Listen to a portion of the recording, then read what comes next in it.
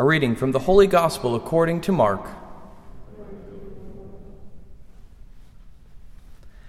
After the 5,000 had eaten and were satisfied, Jesus made his disciples get into the boat and precede him to the other side toward Bethsaida, where he dismissed the crowd.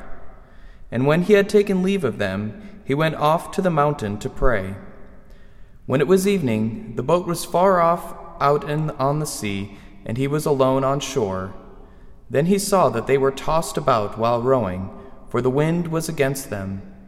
About the 4th watch of the night, he came toward them walking on the sea. He meant to pass by them, but when they saw him walking on the sea, they thought it was a ghost and cried out. They had all seen him and were terrified. But at once he spoke with them, "Take courage, it is I, do not be afraid." He got into the boat with them, and the wind died down. They were completely astounded. They had not understood the incident of the loaves. On the contrary, their hearts were hardened. The Gospel of the Lord.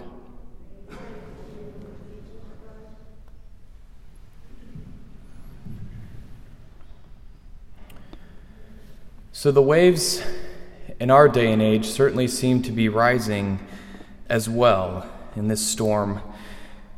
We have COVID that's dominating all the headlines still. How many deaths, how many people are affected. Many of us know somebody that has either struggled with it or unfortunately has passed. We have abortion still running rampant and people cheering in the streets in Argentina as abortion was just legalized. There are a lot of waves in the storm today. And each of those waves are begging for us to fear them. But fear, as we hear from St. John in our first reading, fear is evidence that we are not perfect in love quite yet. And so we see our disciples today, and our Lord says, or it says of them, that they did not understand the incident of the loaves. They did not yet have that perfect love. They didn't quite get it yet, right? They didn't understand God's great love for them. And we too don't always understand this incident of the loaves, this incident of the Eucharist, where God gives us himself. I mean, what greater gift is that? And so we see in our gospel that they thought. So they're in this storm, the waves are rising, and God himself is out in the midst, and instead of seeing him, they see a greater evil or an unknown, a mystery. They see this ghost, or at least that's what they thought.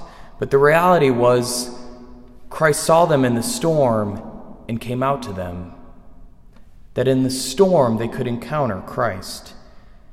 And so Christ tells them, take courage. That's what he commands each one of them. And our saint today, St. André Bessette, is a great example of this because in his life, he had a lot of storms. He was abandoned when he was 12. He dealt with a lot of sicknesses, even from a young age. He was illiterate. He went from job to job, career to career, and could never really find his place or his calling. Yet he became known as the Miracle Man of Montreal, specifically because he had two strengths that he counted on. Number one was his faith. His faith was never shaken.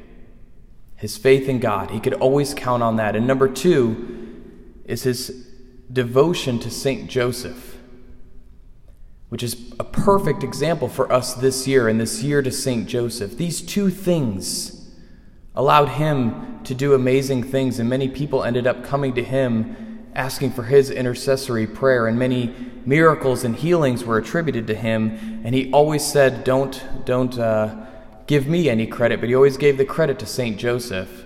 And now in Montreal you have the largest shrine to St. Joseph that he asked for.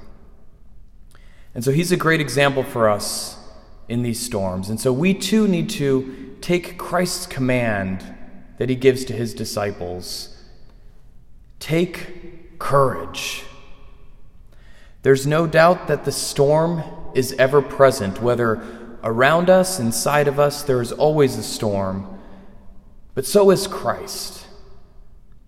And he is more powerful than any storm.